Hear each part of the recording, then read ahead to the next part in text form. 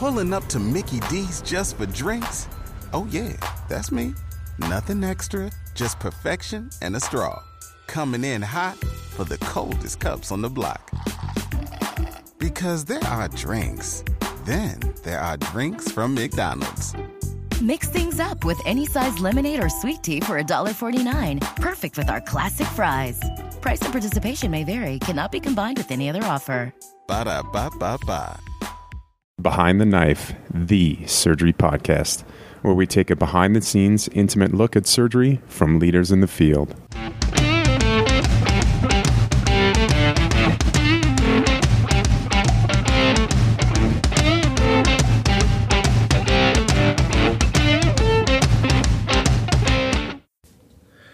Welcome back to the Big T Trauma Series on Behind the Knife. In this series, we cover clinically oriented material that focuses on how best to care for traumatically injured and critically ill patients. My name is Patrick Georgioff, Trauma Surgery Fellow at the University of Texas, Memorial Hermann Red Duke Trauma Institute in Houston, Texas. And today I'm joined by Teddy Puzio, who is also a Trauma Surgery Fellow at the University of Texas in Houston. And today we're going to talk about REBOA. That's right, REBOA. It's a hot topic, but it's critical to understand how it should be used. Right, how it should be used. So REBOA stands for Resuscitative Endovascular Balloon Occlusion of the Aorta. And in the simplest of terms, this means that we are inserting a balloon occlusion catheter retrograde into the aorta via the femoral artery. And we will get into how you go about actually putting this thing in a minute. But before we go down that route, let's talk a little bit about indications. Now, the precise indications for REBOA use are actually pretty poorly defined. However, the catheter can be considered in bleeding patients in whom thoracic sources of hemorrhage and tension physiology have been excluded. Exactly. So by putting in the catheter and blowing up the balloon above the bleeding in the abdomen or pelvis, you can quickly restore aortic pressure and thereby improving perfusion to the heart and brain. But it's critical to understand that the REBOA is contraindicated in the setting of injuries to the neck or chest, as occluding the aorta would just exacerbate bleeding. Right. This is absolutely critical to understand. And this is also what makes REBOA different from resuscitative thoracotomy. So resuscitative thoracotomy, when you think about it, is similar in a number of ways to REBOA, as it can be used solely to cross-clamp the descending aorta. So if that's really all you're trying to do, and there are no injuries in the chest, again, then REBOA and resuscitative thoracotomy can achieve that goal, that same goal. True, but the resuscitative thoracotomy has additional indications and uses, right? That's it. Exactly. If you have an injury to the chest and you need to get in there and repair it, or if you have pericardial tamponade and you need to release it, or you want to perform open cardiac massage, then all these reasons to go with a resuscitative thoracotomy. Right, and that all those kind of concepts may sound really simple, but they're super important in terms of how you think about that sick or maybe dying patient that's in the trauma bay in front of you. Yeah, and so getting back to the indications, there are a few types of patients that we think about REBOA with. So those patients with abdominal trauma who present in hemorrhagic shock, those patients with pelvic trauma who present in hemorrhagic shock, and then finally, we're not going to cover it today, but patients with ruptured abdominal aortic aneurysms, which is kind of where the idea of the REBOA catheter came from. All right, now, before we talk about each of these patient types, let's talk about the three zones of the aorta. All right, cool. So aorta zone 1 extends from the origin of the left subclavian artery to the celiac artery. Balloon occlusion of zone 1 is used for intra-abdominal bleeding. Okay, so zone 1, intra-abdominal bleeding. Now, aortic zone 2 extends from the celiac artery to the lowest renal artery, and the REBOA catheter should never be inflated in zone 2, as this would result in mesenteric and renal ischemia. All right, and then finally, zone 3 extends from the lowest renal artery to the aortic bifurcation. Balloon occlusion in zone 3 is used for isolated pelvic and or junctional bleeding. All right, perfect. So let's now work through some of these presentations, these patient presentations. So patients presenting in hemorrhagic shock with intra-abdominal bleeding require rapid hemorrhage control, which generally consists of resuscitation and laparotomy. However, some patients may not respond well to resuscitation or may only be transient responders to resuscitation. Some other patients may even be too unstable for transport to the operating room, or you may be worried that they might not tolerate the reduction in afterload that comes with induction agents. So in all of these cases, the patient may benefit from placement of a Zone 1 REBOA. Right. So for patients with pelvic trauma who present hemorrhagic shock, REBOA can be used in these patients provided they have no evidence of intra-abdominal bleeding. This is perhaps best described use of the balloon occlusion of the aorta in setting of trauma. In fact, there are multiple organizations and institutional guidelines that use REBOA in their algorithms for pelvic hemorrhage. REBOA is particularly useful in the setting because the lack of effectiveness of preperitoneal packing compared to angioembolization.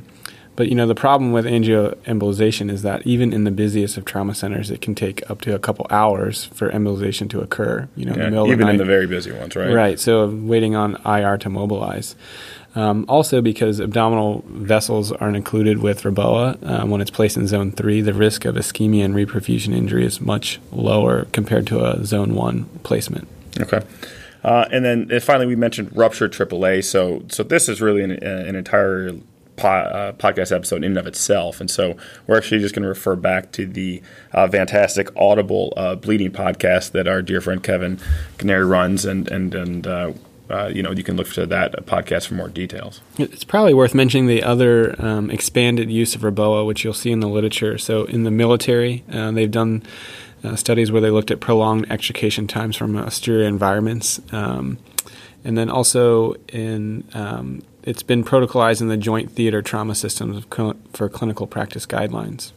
Perfect. Now, Teddy, is there any literature that definitively shows an improvement in outcomes with REBOA use? So, no, not definitively improved outcomes. This is especially true because improvement in mortality following REBOA, it's really difficult to demonstrate, as evidence supporting REBOA is evolving and consists of lots of observational data from retrospective reviews. But I think we should go ahead and start looking at a couple cases to get kind of a more nuanced understanding of REBOA and how it can be applied to the bleeding patient. Sure. So let's say we have a 45-year-old man who's involved in a high-speed MVC, and on arrival to the trauma bay, his heart rate is 146, his blood pressure is 76/52, and oxygen saturation 98% on a non-rebreather. Primary survey is remarkable only for weak femoral pulses. Secondary survey demonstrates bruising on the left hip and thigh and an unstable pelvis. The FAST exam is negative. Chest x-ray is normal. Pelvic x-ray shows an open book fracture of the pelvis. So a pelvic binder is appropriately placed and balanced resuscitation is initiated. And the patient's blood pressure improves transiently. Interventional radiology is en route, and a repeat FAST exam is again negative. So the decision is made to place a REBOA catheter.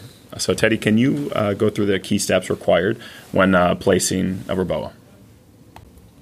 Sure. The catheter that we're going to talk about today is manufactured by Primetime Medical, and it's the most popular catheter in use in the U.S., and it's wireless, which means it's placed without the use of a guide wire. Right. So the catheter can be inserted through a 7 French catheter. And occludes vessels up to 32 millimeters in diameter. It also has an integrated arterial pressure transducer at the end of the catheter. All right, so to place a catheter, you first place a standard arterial line in the femoral artery. It's important to know that you're targeting the common femoral artery, so take some time to avoid hitting the SFA. You're going to use an 18-gauge needle so that you can upsize to a 7 French sheath. And you're going to upsize using a standard over-the-wire technique. So once the 7 French catheter is in, you advance a peel-away sheath to cover the curled protective tip of the actual catheter, the REBOA catheter itself, and you plug the sheath into the 7 French catheter you just placed. You then advance the catheter. So Teddy, how do you determine how far to advance it? Sure, yeah, that's a good question. So for Zone 1, you can line the balloon up with the sternal notch and measure the distance to the femoral artery insertion site. You basically just hold the catheter above the patient. And, So you kind of just hover it above without getting everything dirty? I mean, this is not the most sterile of procedures because it's in the setting of the trauma bay where people are dying. Sure. For zone 3, you can line up the balloon to the xiphoid process and measure the distance to the femoral artery again, externally on the patient. Right. And interestingly enough, cadaver and imaging-based studies have shown that this distance is actually very standard in most folks who are not like super tall or super short. And that is that you advance the catheter in terms of the markings on the actual REBOA catheter, 46 centimeters for zone 1 and 26 centimeters for zone 3. So again, 46 centimeters for zone 1, 26 centimeters for zone 3. And again, those are good guidelines, but we kind of stress here at our institution that you must obtain an X-ray to confirm its location. You can also use ultrasound used at some institutions. But you want to do that before inflating, right? Correct. Okay. Because there is some variation in people, and then you want to inflate with saline, or some centers use dilute contrast. But so once you do that, how do you know, Patrick, how much you are supposed to put in the balloon? Yeah, so that's a great question. So the manufacturer recommends 8 cc's for zone 1 as a starting point and 2 cc's for zone 3.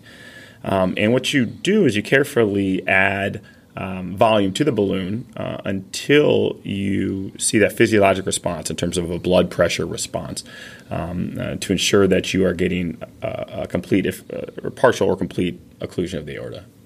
All right, and then once it's in, you're not done yet. So you still have to secure the catheter to the patient to prevent it from sliding back, which can occur. There's a little snap that comes in the kit that you see on central lines.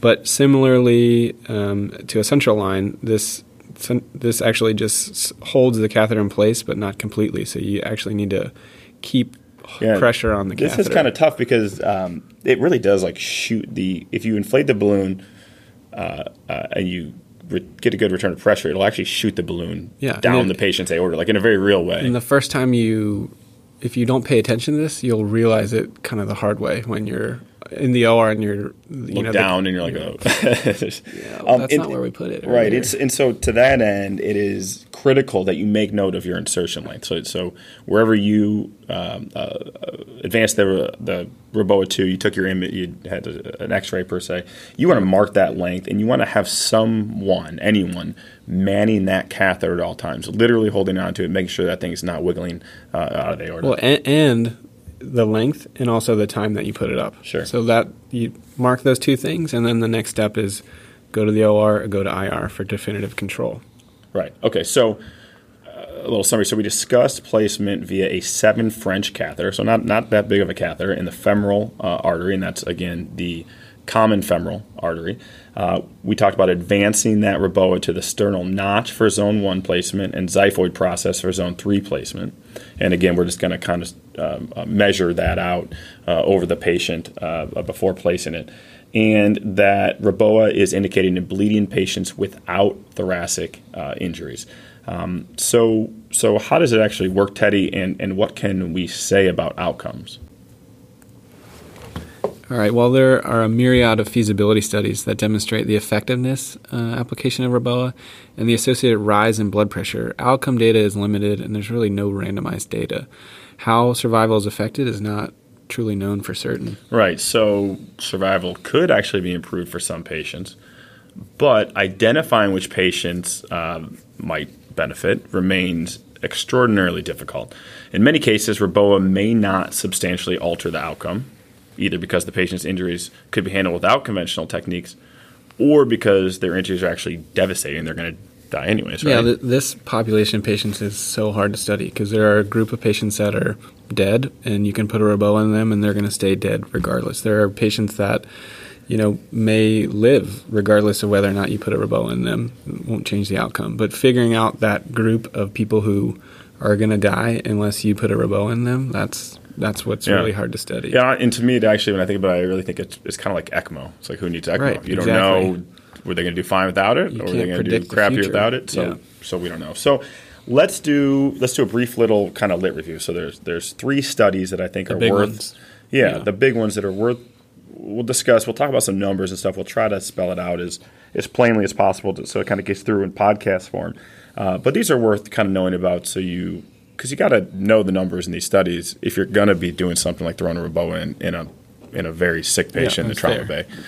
So 3 recent studies that explore the outcomes following REBOA use. And so the first is a nationwide analysis of resuscitative endovascular balloon occlusion of the aorta in the civilian population. So this was published by Joseph et al. In JAMA Surgery this year. This was a case-controlled retrospective analysis of 2015 to 2016 TQIP data. And out of over 500,000 trauma patients, there were 140 REBOA patients carefully matched with 280 non-REBOA patients. So the mechanism of injury was blunt in over 90% of the patients. While there was no significant differences between the two groups in the amount of blood transfusion and length of stay, there was a difference in complications in that the REBOA group had higher rates of mortality, acute kidney injury, and lower limb amputation. Yeah, so the mortality rate was significantly higher in the REBOA group as compared with the non-REBOA group. So REBOA mortality was 36%, non-REBOA mortality 19%. Again, fairly low mortality rates. So in carefully matched, mostly blunt trauma patients, REBOA resulted in no decrease in blood transfusion, higher rates of acute kidney injury, lower limb amputation, and increased mortality. Yeah.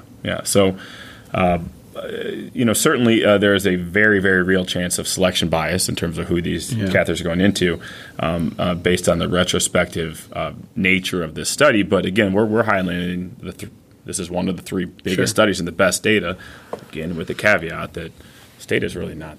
Yeah, and it's hard to interpret. As we move forward along the years, the studies get a little bit better. So the second study is a description of the University of Maryland shock trauma experience with REBOA. So this paper was written by Brenner et al. It was published in February 2018 in JAMA Surgery. So they looked at patients between 2013 to 2017 at shock trauma, and they studied 90 REBOA patients, which were mostly used for traumatic arrests. Right. So for patients with severe traumatic hemorrhage, 30-day survival was listed as 60%. High. That's a high survival rate. For patients with traumatic arrest, of which most were blunt, return of spontaneous circulation was achieved in 58%. Again, awfully high. But it's important to note that of those that achieved ROSC, less than half made it to the OR, and only 10% were alive at 30 days, although, as reported, they were all neurologically intact. Well, so in the discussion, the authors suggest that REBOA, which was placed in the operating room in all the survivors of traumatic hemorrhage and arrest, may be a superior alternative to resuscitative thoracotomy in the correct patient population. This, I think this is an excellent segue to our last paper, which actually compares REBOA to resuscitative thoracotomy. In this paper, published in JACS in May 2018, Brenner and colleagues from the AAST Aorta Study Group compare Zone 1 REBOA to resuscitative thoracotomy use in ED patients, all of whom presented without penetrating thoracic injury. Important point. Try to get 2 groups that were similar and groups that wouldn't get a REBOA to begin with. Right, and this is really the kind of study you want, right? This is what we're trying to answer. So 285 patients were included, and 41% of these suffered penetrating injury. Again, not thoracic, though. So out of these patients, 71% underwent resuscitative thoracotomy, and 29% underwent Zone 1 REBOA at the discretion of the trauma team, which means, again, wasn't randomized. It depends on the decision at the time. So survival beyond the ED, meaning they made it out of the emergency department, was significantly higher in the REBOA group, 63% versus 44%. What does survival beyond the ED truly mean? It's hard to know. Right. But survival to discharge was also higher in the REBOA group. It was 9.6% in the REBOA group and 2.5% in the resuscitative thoracotomy group. Right, so a big drop. Very interesting finding, again, at high risk for selection bias. And it is important to note that, when compared to resuscitative thoracotomy patients, REBOA patients had significantly lower rates of penetrating injury and higher initial blood pressure presentation. Those were statistically significant differences. So, Teddy, what's really the take-home about this this murky data? The murky take-home. So the take-home is there's really no randomized data comparing REBOA to resuscitated thoracotomy in bleeding patients without thoracic trauma. It's a tool that we use in trauma, and really how much it changes the outcomes in these patients with dismal outcomes to begin with, it's really hard to know. Yeah, and I think, most practically and really where it's used the most and safest really is in zone 3, where you maintain perfusion to everything above essentially the aortic bifurcation there. And I think we're talking a little bit more about that. So, Teddy, for our listeners that haven't used REBOA before, maybe never have used it, or they use it very rarely, what are some of the practical considerations that should be taken into account when you're deciding whether or not to deploy the REBOA? So you're literally, a gnarly trauma comes in, hemorrhagic shock. You're in the trauma bay, and you have to think through all these steps. We talked about 7 French sheaths, this and that. You got the thoracotomy tray looking at you. That's on the tray in the corner too. You really got to. What are some of the practical things? Yeah, so there's a few things that you should have some familiarity with. So the first one is you should be comfortable placing a femoral A-line. And this is a big change in how trauma patients are managed. At our institution, pretty much any hypotensive trauma patient that rolls in, unless it's immediate straight up, they're going to get a femoral A-line. This is, you don't want to be kind of spending time in the trauma bay, wasting time when you should be in the OR stopping bleeding. The other thing that you also don't want is to be placing your first REBOA in a patient who is crashing. So you really need to get some experience with this device before you use it. And one of the best ways to do that is probably with the American College of Surgeons BEST course. It stands for Basic Endovascular Skills for Trauma, and it really offers a hand-on REBOA training with perfused cadaver models. Right. So remember, too, that it can be challenging to place a line in a severely hypotensive patient, right? I mean, they don't really have much of a blood pressure, and you're especially if they're bigger and you're searching around for the vessel. That's tough, or maybe old patients, right, with real crunchy vessels. That can be challenging to get that A-line in, even in a normal circumstance. So, once you introduce a new gizmo like this into the algorithm, you need to be sure that we're keeping focus on the big picture, right? You can't be focusing on the REBOA. Right. The REBOA is the tool. The goal is time to hemorrhage control. And if you're wasting time with the REBOA, then you're not really getting hemorrhage control. It's probably one of the most important parts of the podcast is that it can be very dangerous to fixate on REBOA catheter. Or for that matter, you can choose any other kind of kink in the normal care or introducing something new. But, super dangerous. Yeah, agreed. What about other complications from the REBOA? Right. So we're talking about REBOA. We're talking about how we use it, but this does not exist in a vacuum. There are complications to using REBOA, and the first would be access issues. So arterial access and balloon positioning can result in aortic dissection, perforation of the aorta, rupture, and or embolization of aortic plaque. Now, definitely rare complications, but these are real risks. Yeah, real that you should know about and have a plan for dealing with these complications. But what about ischemia? Sure. So ischemia, right? So REBOA requires that we intentionally occlude the aorta. So everything distal to that balloon is going to be ischemic. And there's actually no hard and fast rule that says how long that balloon can be up, especially when you're talking about zone 1. But the less ischemia, the better, right? Again, particularly important for zone 1, as the entire abdomen below that balloon is going to be ischemic. People always ask what the maximum time is. I mean, the answer is really as long as it takes. In these patients, that's literally exsanguinating. Yeah. The alternative is hemorrhagic death in front of your eyes. Right. So if you're putting a catheter in zone 1, that patient is terribly sick. So the idea of, it's 20 minutes that's max. 40 minutes. Now, there are animal models that people have used, and they do put up for 20 minutes. You can look and see what kind of effects you have on the gut and whatnot. But the answer is exactly what you just said, Teddy. It's as long as it takes. Now, some REBOA users will let the balloon down intermittently to allow for distal perfusion. You can also perform partial REBOA, where the balloon is not fully inflated, and this allows for some degree of distal flow. Certainly we've seen these concepts utilized in practice, but this is not anything formalized by any degree. Yeah, I mean, it's, you can study that in the lab, but again, in these patients, it's really hard to formally study them systematically. Right. But I think we should also mention that simply insertion of the sheath, the 7 French sheath itself, can cause extremity ischemia due to decreased flow and thrombosis. Right, so leg ischemia.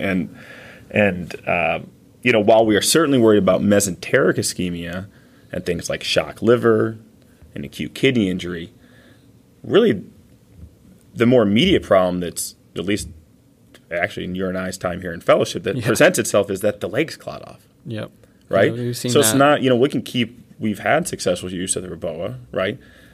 Zone 1 applied, bad injury in the belly, get in there, get control of the bleeding, take down the REBOA. Yeah. The patient is somewhat resuscitated, you're kind of stabilized out, you're making that shift to get to the ICU, and you go check the pulse in the foot and they're gone. Yep. We've had that multiple times this year where we that exact scenario where you have a great save, you get to the end of the case, and then they're pulseless, and now you're stuck in the OR for an additional period of time performing angios and thrombectomies, when really you need to be getting that patient off the table. Right.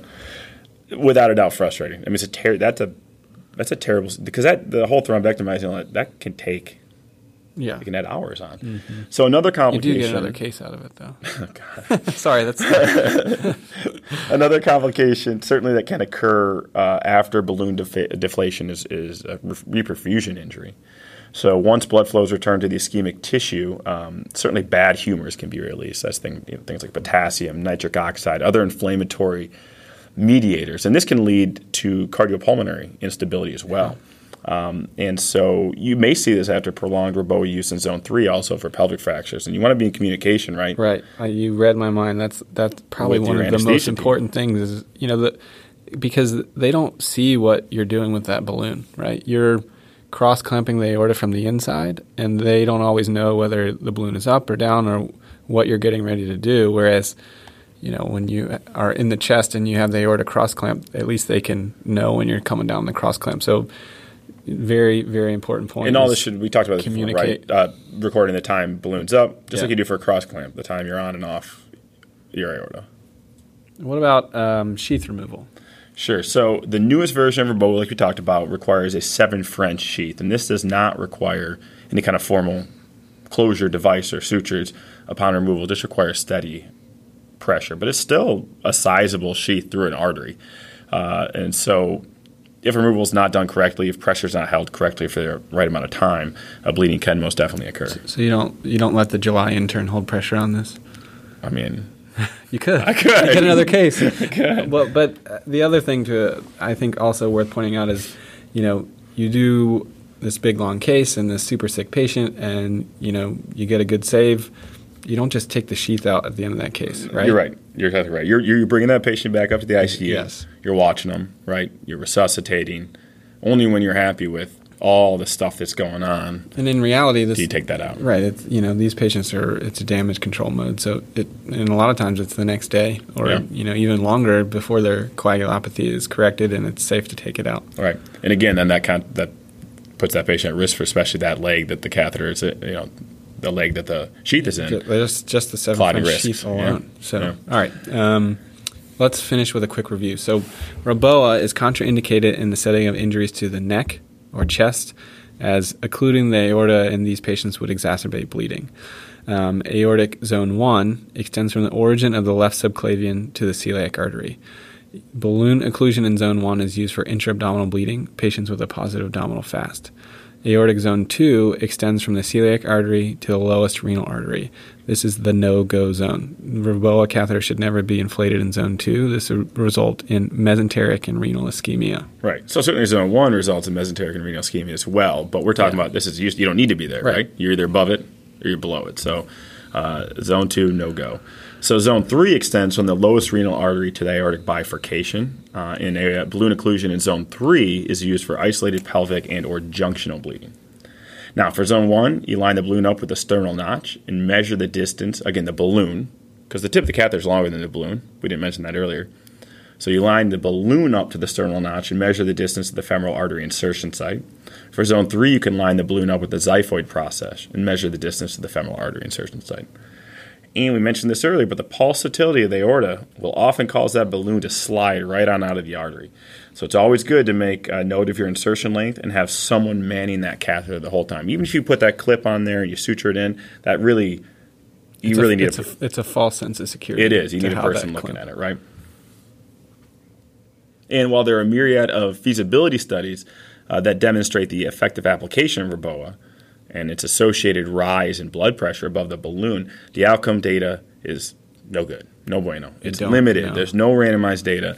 We talked about the 3 main studies it's worth knowing about and being able to discuss, but we really just don't know how survival is affected by REBOA. Awesome. Thanks, Patrick. That wraps it up for us today. You are now ready to dominate the day. Until next time, dominate the day.